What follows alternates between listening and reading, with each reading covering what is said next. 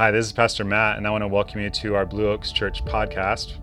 At the end of this episode, feel free to download our Blue Oaks Church app, where you'll be able to access resources, events, and ways to get connected at Blue Oaks and in the community. The app is the easiest way to share this content with a friend, and it's the easiest way to keep up with everything going on around Blue Oaks. Most importantly, though, I just hope that you enjoy this episode and it inspires you to take your next step in your faith journey. Hi, if we haven't met yet, my name is Matt Van Cleve. I'm one of the pastors at Blue Oaks. I want to start today with a very important question. Whose job is spiritual growth? Psychologists say one of the primary causes of conflict in households involves arguments over what's generally called division of labor. Which task belongs to which person? If the bed goes unmade, if the dishes go unwashed, if the diaper goes unchanged, who's responsible? Who owns getting the job done? Now, it's amazing how many relationships never achieve clarity around something as simple as division of labor issues. Many families have never had calm, rational conversation around who is best equipped according to their giftedness and interest and passion and so on, to take out the garbage and iron the clothes and so on. So the result of this is lots of things don't get done because each person in the relationship thinks the other person is responsible. And here's why I mention this. We're starting a 9-week series on spiritual growth. And for many people, there's confusion about the division of labor issue on spiritual growth. There's a fundamental belief in the Christian faith called the doctrine of sanctification. The doctrine of sanctification has to do with spiritual growth. The word in Greek, which gets translated sanctification, is related to the word holy. And the gospel, of course, is not just that we'll go to heaven when we die. The gospel is the offer of life in God's kingdom right here and right now, as well as after we die. God's plan is that his image in us, which is marred by the fall, should be restored in all its beauty and glory, that human life should and will be as God intended it to be. Sanctification will take place for us. But for many of us, there's confusion about the division of labor issue as it relates to sanctification. Is it God's job or is it mine? Some people have taken the position that sanctification is solely the job of God. They say, if I do anything at all, if I make any effort to be holy, it's works righteousness. It's legalism. I'm living in the flesh. I can't do anything at all. And that's what people who hold this position say. And sometimes they cite certain verses to show that sanctification is solely God's job. 1 Thessalonians 5 is one of them. May God himself, the God of peace, sanctify you through and through. May your whole spirit, soul, and body be kept blameless at the coming of our Lord Jesus Christ. The one who calls you is faithful, and he will do it. Or they may cite Romans 7:18, where Paul says, "For I know that good itself does not dwell in me, that is, in my sinful nature. For I have the desire to do what is good, but I cannot carry it out." They'll cite a verse like that and say, human actions are futile. It's doomed from the start. So there are some people who object to any call for strenuous effort or costly following by saying that human efforts are opposed to grace. A pastor of another church told me anytime he talks about costly discipleship or sacrifice or obedience at his church, a large number of people respond, "We're into grace." You know, that costly stuff is legalism. I asked a group of people one time, how do people grow in the fruit of the Spirit? You know, the fruit of the Spirit from Galatians 5, love, joy, peace, patience, kindness, goodness, faithfulness, gentleness, self-control. How do people grow in the fruit of the Spirit? One woman who had been a Christian for a long time said, "I just claim the fruit of the Spirit. I just wake up in the morning and I just claim it. I just claim joy and so on. I said, well, does it work? I mean, is it that simple with no effort or discipline? She said, it doesn't take effort or discipline. I just claim joy. That's all I have to do. I'm a joyful person when I claim joy. You can see that, can't you? Now you know why. I just claim it. That's what you ought to do too. Now, if it's just God's job, if any human effort is opposed to grace, then you better not do anything. I mean, just wait around until you get zapped. Now, on the other hand, there are some Christians who take kind of a marine approach to spiritual life, as if spiritual growth is surely a product of my commitment level. It's just kind of a mechanical deal. And they may cite verses like Leviticus 11:44. I am the Lord your God. Consecrate yourself and be holy because I am holy. God's job is to make sure he is holy. My job is to make sure I am holy. And then the church becomes a contest to see who's the most holy, who can memorize the most Bible verses, who's in the most classes and groups, who's serving the most, who's invited the most people, who reads the Bible the most, who prays the most. People get this kind of checklist mentality. And as long as I'm doing this and this and this, then I must be growing spiritually, quite apart from any sense of whether love or joy or any of the fruit of the Spirit are actually being produced in my life. If it's all my job, if it's up to me, I better never relax. I've got to try harder. I've got to run faster. I've got to pray harder. I've got to serve more intensely. I better be doing something spiritual all the time. So whose job is sanctification? Whose job is spiritual growth? Paul has some very important things to say in his letter to the church at Philippi about spiritual growth. And there's a real striking statement he makes.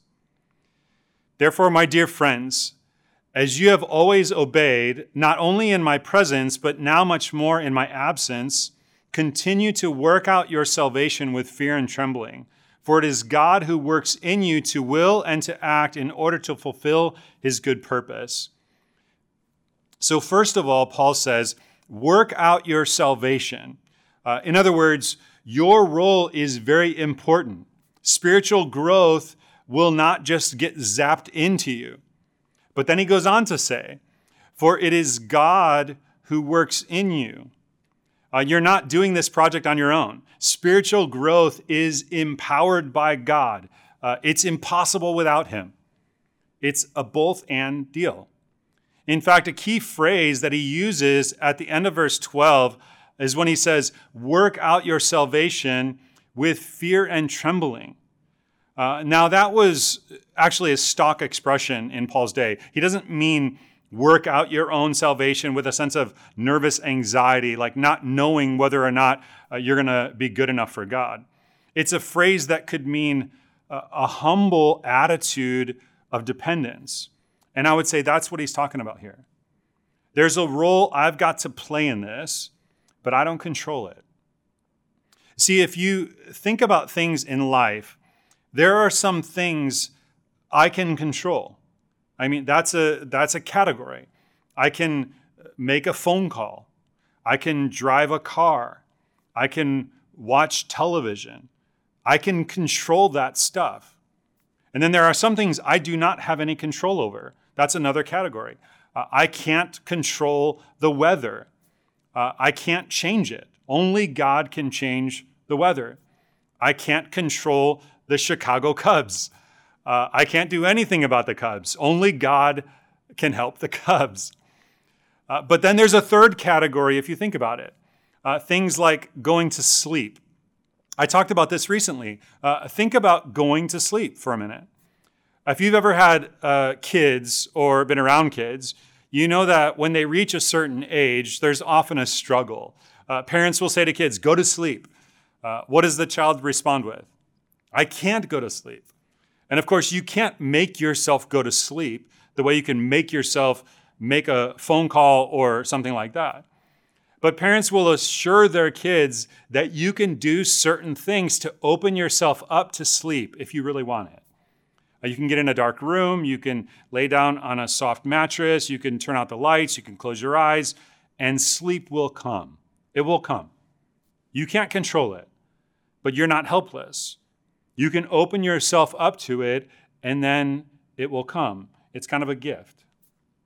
Another analogy is a sailboat. Think for a minute about the difference between a motorboat and a sailboat. In a motorboat, I'm in control. I start the engine, I control the speed, I go wherever I want to go. I'm in control with a motorboat. Sailing is a different story. When I'm sailing, I'm not passive. I have a definite role to play. I hoist the sails, I steer the rudder, and so on, but I am utterly dependent on the wind. So there's no room for pride on a sailboat or the false idea that I'm in control, because if the wind doesn't blow, I'm dead in the water. I'm not going anywhere. When the wind blows, on the other hand, amazing things can happen. Now, the wind does amazing things. There's something amazing and mysterious about it. This is what Jesus says in John 3 when he's talking about spiritual life one time.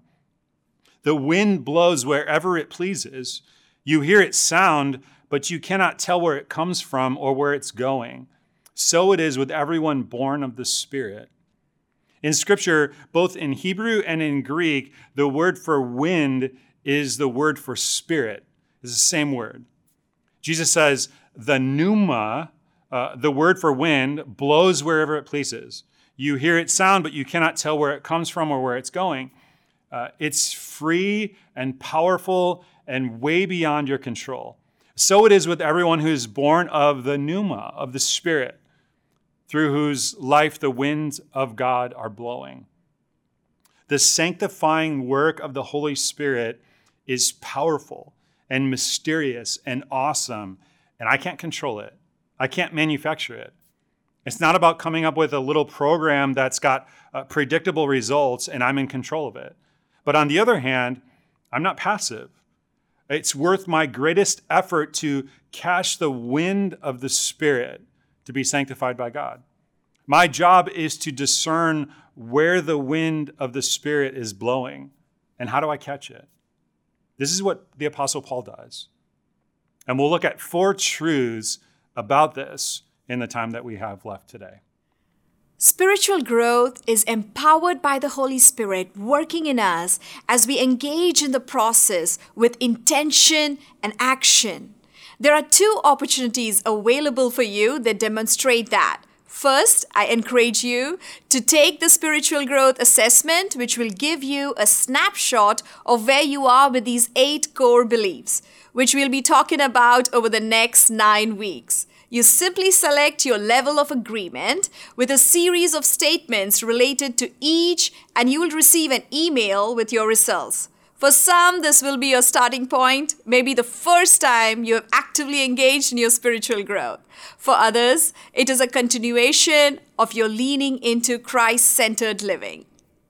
The assessment is anonymous unless you choose to share the results with someone else or those in your Grow group. And that's the second opportunity. We are launching Grow Groups, a 9-week small group experience this week. Groups will follow along with a weekend message and take a deeper dive into each belief through guided conversation, spiritual practices, and additional resources. They are an opportunity to ask the questions you have in a safe environment where everyone is on a similar journey of growth. If you've been hesitant, holding off, or you've never participated in a small group, now is the time. Spiritual growth happens best in community with others. Groups will be meeting online until we are able to gather in person safely. To take the assessment and register for a Grow group, go to blueoakschurch.org and click the latest news. Let's rejoin Pastor Matt as we continue our look at how we can grow spiritually. All right, now we're going to look at 4 truths that the writers of Scripture teach about sanctification, about spiritual growth. And the first one is this: you are being formed spiritually, whether you know it or not. People in our day are tempted to think of spiritual growth as kind of an optional part of Christianity, take it or leave it. But the truth is, you are being formed spiritually. Everyone is. In Romans 12, Paul says, don't be conformed to the world, but be transformed by the renewing of your mind. Paul says, if you're not being transformed by the renewing power of God, then you are being conformed, shaped or molded by the forces opposed to God that are at work in this world. And so the question is not if you're being formed spiritually. The question is, who is forming you? And if it's not God, then you have an enemy, a spiritual adversary, the evil one, who would be perfectly happy to do the task. You know, we live in a world that deforms people spiritually. And sanctification is so important that it's the single word that sums up God's will for human life. Paul says in 1 Thessalonians 4, it is God's will that you should be sanctified. Hebrews 12:14 says, make every effort to live in peace with everyone and to be holy. Without holiness, no one will see the Lord. Holy could be translated sanctification. It's the same word. And by the way, this is why we've asked you to take the spiritual growth assessment. If you haven't taken it yet, I want to encourage you to take it today. It's important that you know where you are at currently in your spiritual formation. You know what's amazing to me on this? I know people who abdicate on the one process they know is God's will for their life. People will pursue all kinds of other things with passion and devotion, but when it comes to spiritual growth, they'll abdicate responsibility. And they'll give all kinds of excuses for not pursuing spiritual growth. You know, my group leader is not a good group leader. I mean, I could grow a lot spiritually, but, you know, he just doesn't have his act together. My schedule is just too busy.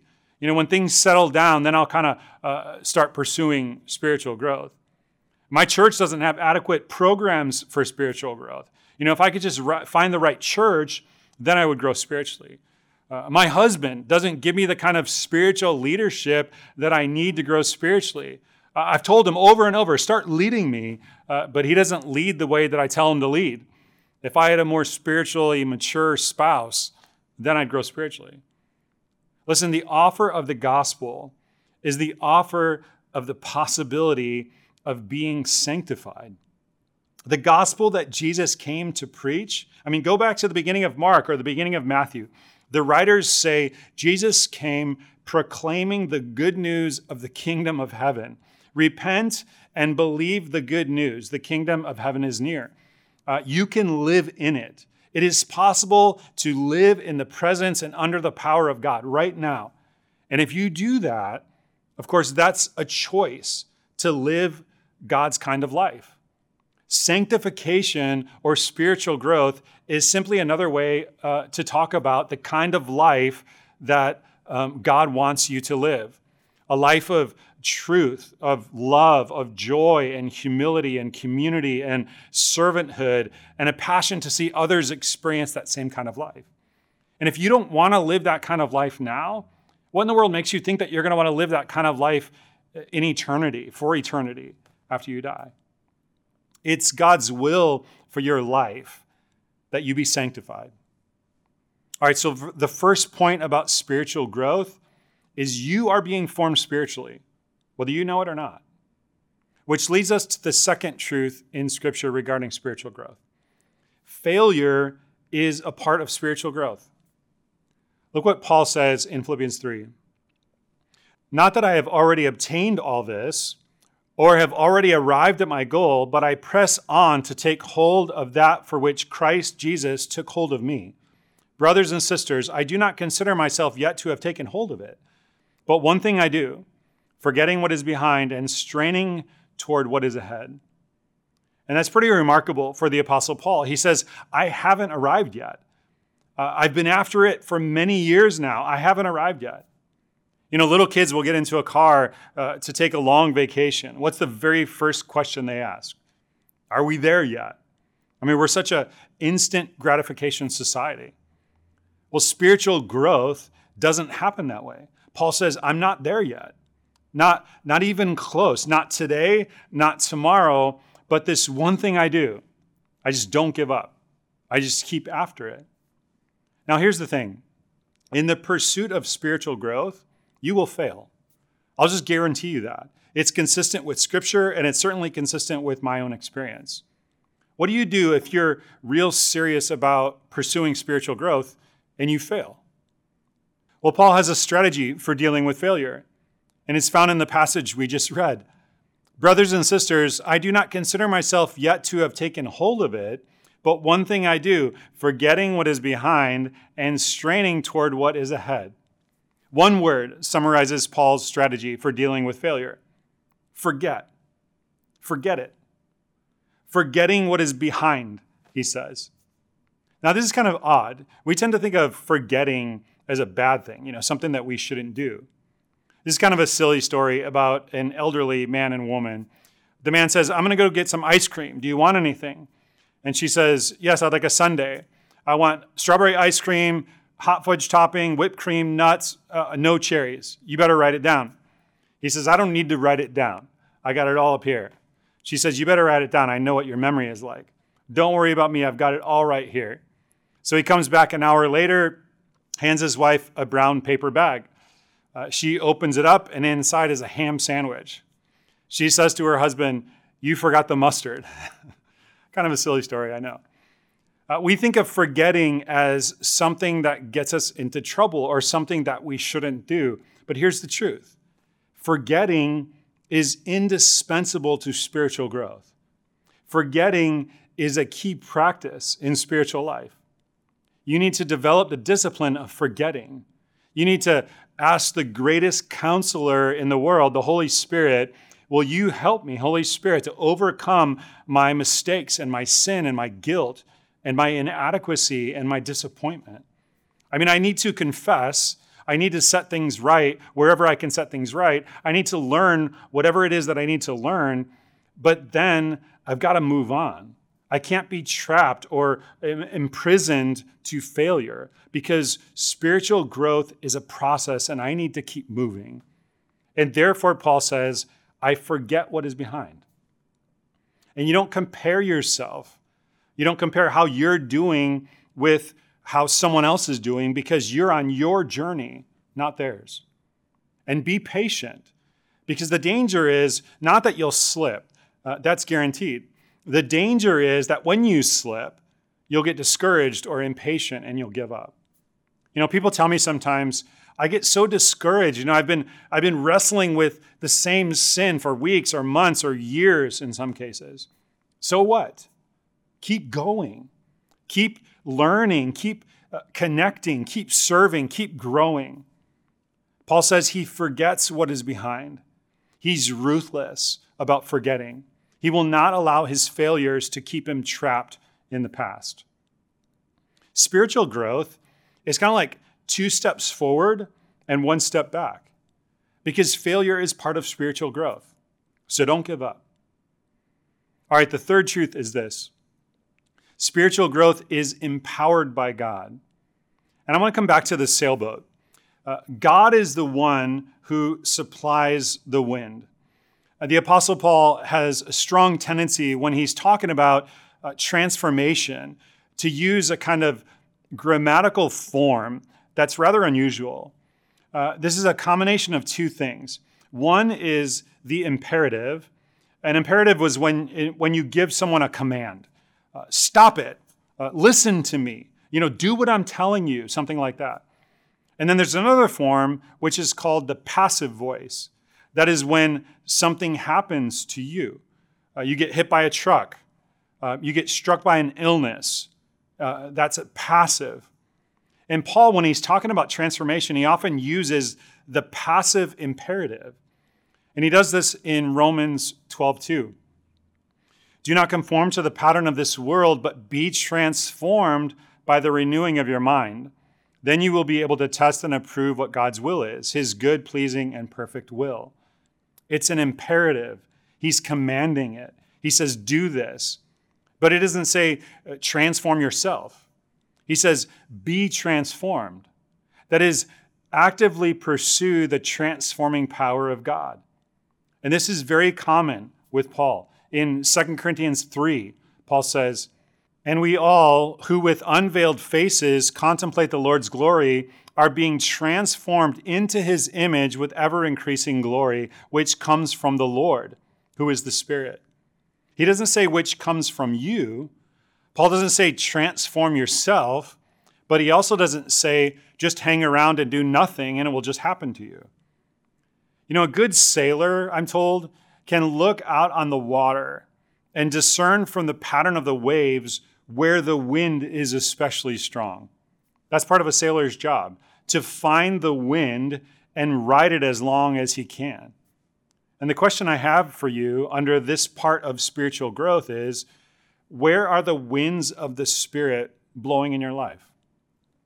Where and how is God at work in you? What sin is he seeking to free you from? How is he causing growth in your life? Because spiritual growth is empowered by God. All right, you are being formed spiritually, whether you know it or not. Failure is a part of spiritual growth. Spiritual growth is empowered by God. And then the fourth truth, spiritual growth happens best in community. Now, this is real important because there's a kind of danger in pursuing spiritual growth. And that is, if it gets off track, it can get real individualistic and self-preoccupied and even narcissistic. We see this with the scribes and Pharisees in Jesus' day. They thought of themselves as very holy, very sanctified, but they couldn't even love anyone. They were absorbed with themselves. They were preoccupied with themselves. The New Testament writers never define spiritual growth in solely individualistic terms. They define it in terms of community. In Philippians 2, Paul has been talking about how sanctification is happening. You're to work it out. God is at work within you. And then he talks about what it looks like.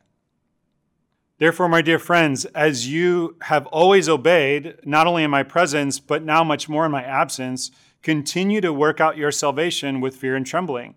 For it is God who works in you to will and to act in order to fulfill his good purpose. Do everything without grumbling or arguing." In other words, as the community matures, this is what you'll find. No grumbling, grateful hearts, and no arguing. Bitterness and resentment will be replaced by a community of servanthood. Let me ask you a question, especially if you've been a Christian for a long time. Have you ever known someone who has been around the church for a long time that grumbles or argues and is yet thought of as a spiritually mature person? I've known churches where people are growing more and more argumentative and bitter, and yet they're thought of as sanctified, holy people. Paul defines spiritual growth within the context of community. And it's very important that we understand this, because if we don't, the pursuit of spiritual growth can get distorted in a way that it makes it all about me. I can get so preoccupied with how I'm performing spiritually, what my spiritual temperature is, how spiritually fulfilled I feel. Have I got an impressive roster of spiritual practices that I observe? Instead of being freed to live a life of servanthood and love, I get spiritually proud and narcissistic and self-absorbed. All right, now I want to close with this. The goal of spiritual growth is really our mission as a church, Christ-centered living. That we would do and say the things that Jesus would do and say if he was in our place. The goal of the process of spiritual growth is becoming more like Jesus in everyday life situations. You see, God wants you to grow spiritually, and that's no small thing. This is not some spiritual self-improvement project. This is God's destiny for you. And I'll tell you, if you miss out on this, you miss out on what you were made for. All right, let me pray for you. God, I just want to pray for those who are listening right now, that you would begin this work in them that you call sanctification. I know you've begun it already in a lot of us, but God, I pray that you would bring it to completion, that we would become more and more like you, that we would respond in everyday situations like Jesus would respond if he was in our place. God, help us to learn in this series some critical beliefs that will be catalytic for our own spiritual growth. I pray that you help us to commit to being here for this series so that we can learn, so that we could grow, so that we could commit to this process of growing spiritually. I know it's your will for us. So I pray that many would grow and take next steps in their journey throughout this series. And I ask it in Jesus' name. Amen. Hey, once again, thanks for listening. We hope you found something in this week's message to take away and apply to your life this week. If you live in the Bay Area, we would love to have you join us for one of our weekend services. We meet on Sunday mornings at 8:45, 10, and 11:15. For directions or information about what we have for you or your family, your students, you can go to blueoaks.church or download the app today. And we hope to see you on Sunday soon.